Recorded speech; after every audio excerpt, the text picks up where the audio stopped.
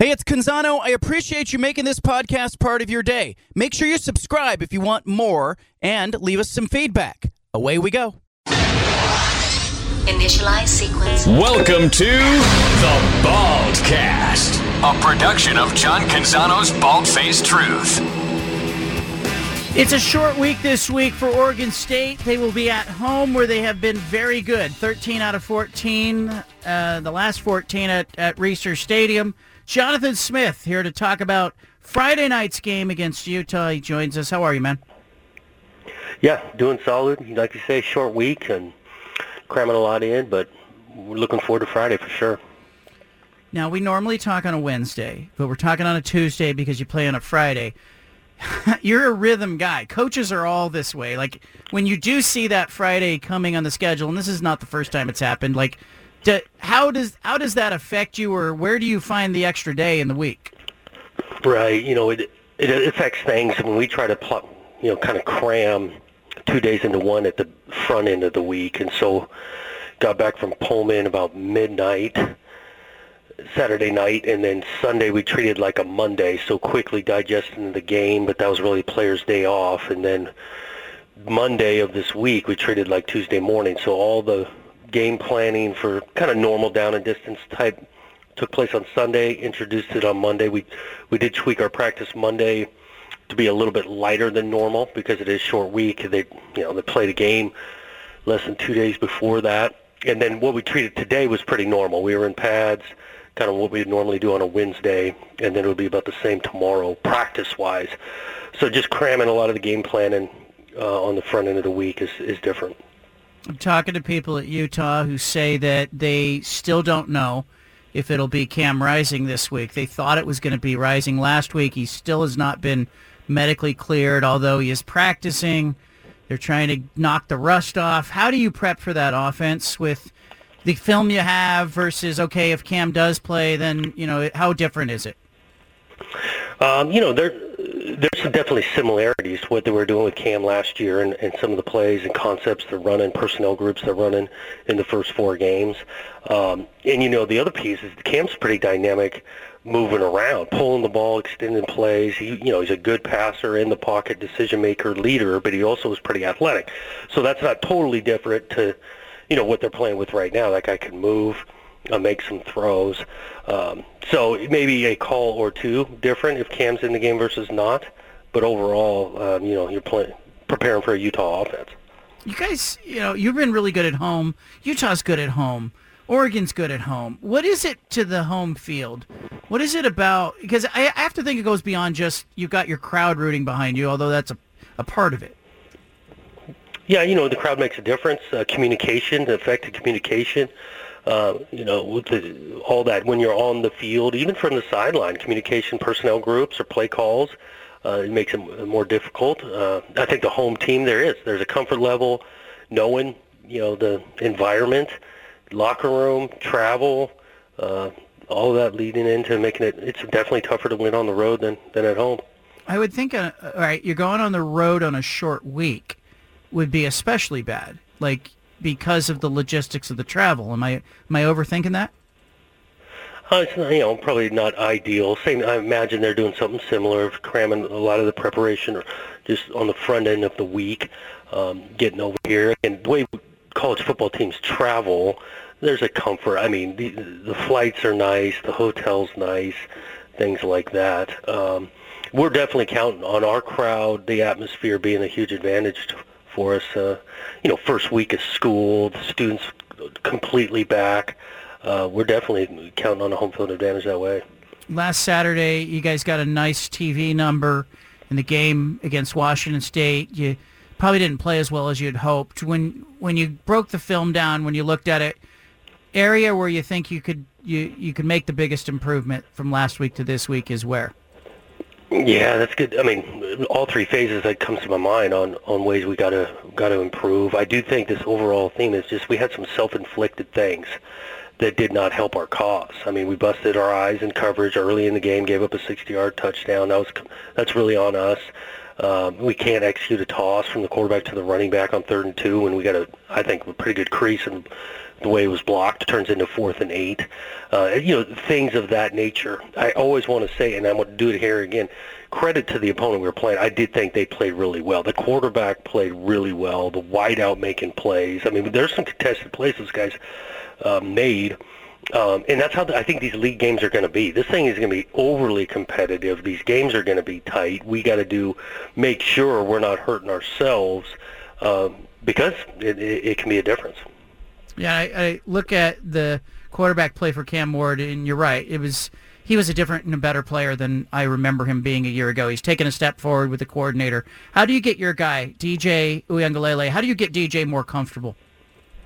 Yeah, we want to continue to do that. And again, it comes with time, with reps, with, getting a couple extra, because he's in the first year of a scheme. We don't have a backlog of a scheme that's similar in year 2. I do think the run game helps him. At the same time, because we do run the ball, doesn't give him as many pass attempts to get kind of in a rhythm or comfortable. We got to make a couple plays before him on the outside to boost the confidence of the passing game, and we're definitely working on all that. Any shot you'd get Aiden Childs in there a little more, or as a former quarterback, do you worry about a guy being able to play without looking over his shoulder, or how do you balance that if you want to give a change of pace? Yeah, I mean, there's a lot to think about. In particular, this position. At the same time, we rotate at a lot of positions, right? I mean, receivers going in and out of the game, tight end, running back. We even sprinkled some at the O-line the first few weeks, do it on defense. But you don't want to, like we're describing, at the quarterback, there's something, to getting into the rhythm, being out there, understanding the game, and learning from 1 third down to the next. So it's a balancing act. There's no question that we feel obviously confident with DJ as he continues to go out there. We do. Aiden's a good player. He's played a little bit. And so there's considerations at every position. If there's a time and place, you want to put somebody out there. Is it different with a QB, though? Because, if it's a defensive tackle, you can just run a guy in there for a series and media's not making a big deal about it. And your D tackle is just saying, hey, I'm getting a breather. But you do it with a QB, then all of a sudden you're potentially messing with somebody's confidence. Well, yeah, there's no question on the media side, the attention of it. It's different. I'm not here to say it's not. I think internally on this team, I don't think our locker room would be up and down if it were to take place. But there's no question it'd get way more attention on the media side. All right. When you see Utah on film, what do you see? Yep. It's kind of similar. Let's start defensively. I mean, physical. They know that scheme inside and out. They make you earn it. Can apply pressure just with a couple of guys rushing, let alone when they want to pressure heavy, 6, 7 guys at times. I mean, they got great pride over there, and they've been playing elite defense. I mean, you look just at the numbers over the 4 games, let alone the film, what they've been doing to suffocating people. It's impressive. Offensively, similar. I mean, can make it physical in the run game. Got a couple guys outside that they can run and make plays. The quarterback, I think he just continues to get better and better. He can be scary with his feet, but he's making more and more throws. I do think watching UCLA, they look pretty good on defense. So that was a challenge. But again, Utah's not going to beat themselves, and you're going to have to flat out earn wins against these guys. Yeah, when I look at the upcoming games that you have, and I look at the long view, but you're trying to get your guys focused on the short view. Is that a challenge for a coach these days, or do you think most guys have been through high school programs where they've been asked to focus week to week, and is that less of a concern now? I don't know if it goes to the high school part. We definitely start this conversation early. I mean, August 1st of like what's immediately in front of us is what we can control, and try to more and more that message needs to sink through. It's helpful that we've got enough older guys on this team that I think they bought into that thought. That, it's a long game, it's a long season, and so approaching it for this week, having some consistency in your process, I think that's what ultimately you control. You don't control the results, and the results can't dictate your approach to the next week. And so, consistency. This week, this is what we've got. We'll figure out what next week's opponents, what they look like. You look back at the end of last game. You guys closed it tight late in the game. thought you were really aggressive. I liked that, in the situation you were in, going for the touchdown there at the end to try to get back in it. You obviously don't want to be in that situation, but do you take away some confidence with how you guys closed the gap at the end of the game? I don't know if it's confidence. Yes, I'll say it this way. There's confidence that this team is going to play to the end. They understand, we were down 3 scores, third quarter, and to battle back within 1 score is something that, we're going to have to do that. We got to play well in the fourth quarter. Obviously, some things before that did not help us out, and even in the fourth quarter, we had chances to keep it tighter, but you learn from each week, gain some confidence, and gain some understanding of things you got to get better. All right, I've been asking all the coaches I talk with this week the same question because a bunch was made of this by national media. Keyshawn Johnson was talking about coaches calling, coaching friends, getting intel on teams. Bruce Barnum was on earlier today. He said that's Sunday.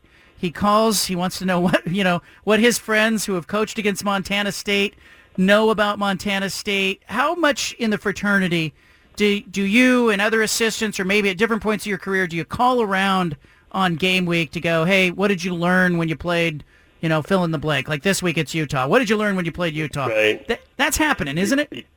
There's no question that's happening.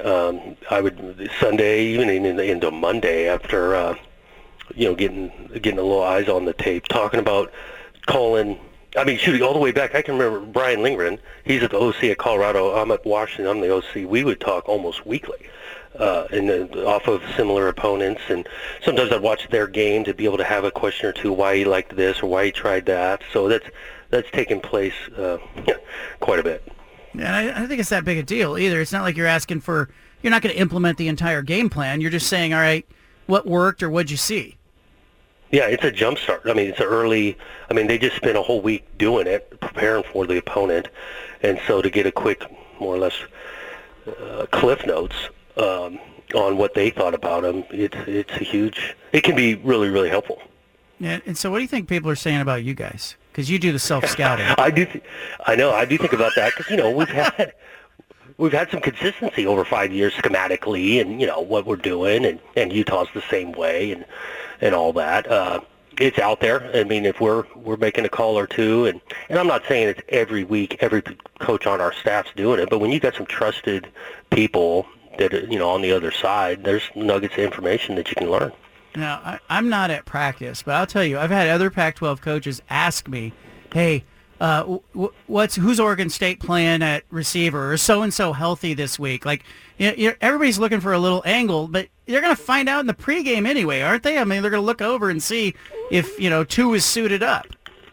Yeah, well, you are, but the earlier I do think on this health, the personnel, who's playing, because some of the, even the recognition for the quarterback, if the starting safety is going to play or not, comfort level recognizing the coverage he's going to go against, sometimes schematically, especially if he's a good player, would make a difference on the type of plays you're going to run or how you're going to attack one side of the ball. So there's some valuable information with that.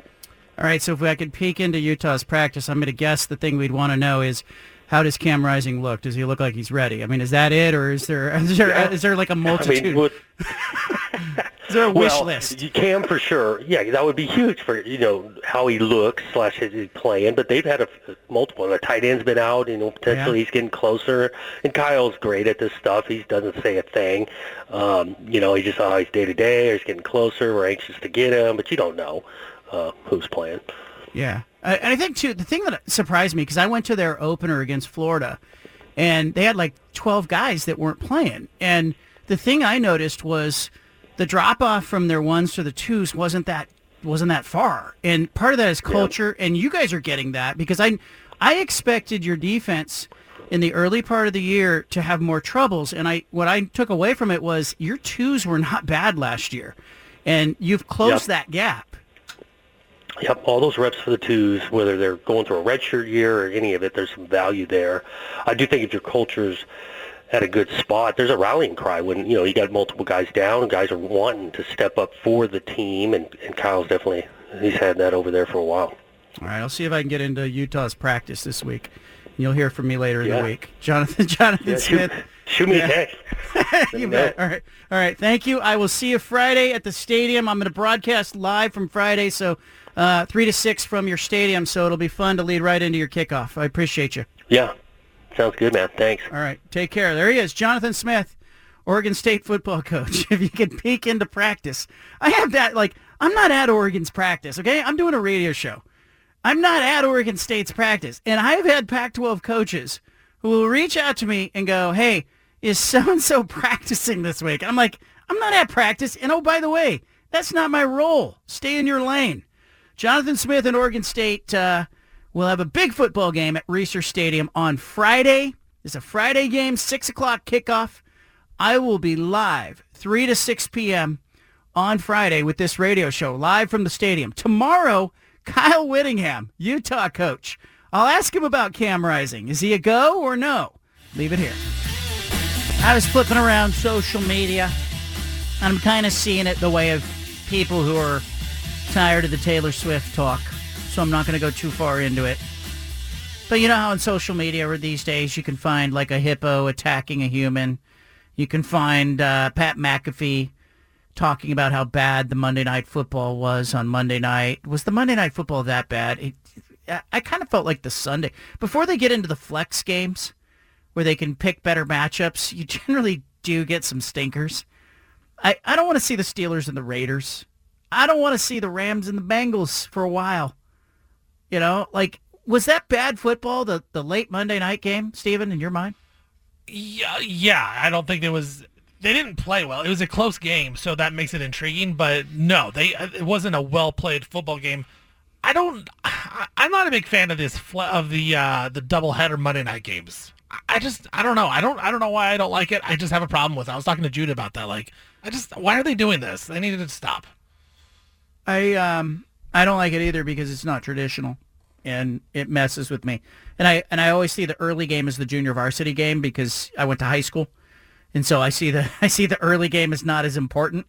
Like it's the undercard, and it's really not. It's a very important in the crowd. Yeah, but I was watching the Rams and the Bengals late, and a lot of people are upset because there was no offense in the game, and then to start the second half, Rams kick returner fair catches the ball on the 12-yard line with nobody around him.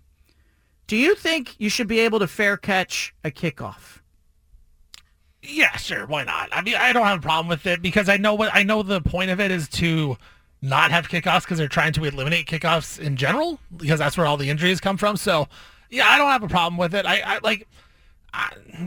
They moved back to extra point, and I think that was a good move. I think if they can get rid of the kickoff, I think that probably it can make it look so it's they care about safety, right? Whether they do or not, okay, it's the appeal of, hey, we actually care. So just get rid of the kickoff. You know what I mean? Yeah. Don't have it be like, sometimes we'll return, sometimes we won't. But then some of these guys are out of jobs is the problem then, because some of these guys are really good at special teams. Well, they can still do punts, punt return, punt team. I don't know. The offenses were struggling so badly in that game last night, especially in the first half. Was it 6-6? And then you get the second half kickoff, and the guy fair catches the ball. No, don't fair catch that. Your best offense right now is your special teams. You have a chance to advance the ball here, but that game was a bit of a snooze. I didn't think it was a great endorsement for early season football. It was funny to see kind of it end up tight at the end, end up being a closer game, especially at the end. And I saw a stat too, 75% of the NFL games now in the second half or in the fourth quarter, 75% of the games so far this season have one team within 7 points of the other in the fourth quarter. And there's something like 6 games that have gone down to the final seconds with teams trying to score. So they're definitely trying to create some parity.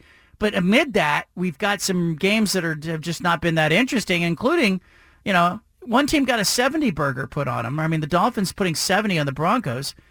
Pretty damn embarrassing to see that happen. And then meanwhile, you got some other games that, everything's close. So I don't know. I was kind of looking at the end of the game, and I saw the Rams, facing a potential of being down by, 10 points, and I thought, well, they'll score a touchdown and make this a 3-point game, and then we'll get an onside kick, and because that's just kind of how the NFL goes. I think it's good for the game, but I also... We interrupt this broadcast with a special announcement from the Bald Hey, Face sorry to Truth interrupt the Headquarters. podcast, but if you want to listen to more of the Bald Face Truth Radio Show, including more of this segment that you're listening to, make sure you subscribe on SoundCloud and iTunes to the Bald Face Truth Radio Show. Thanks for listening.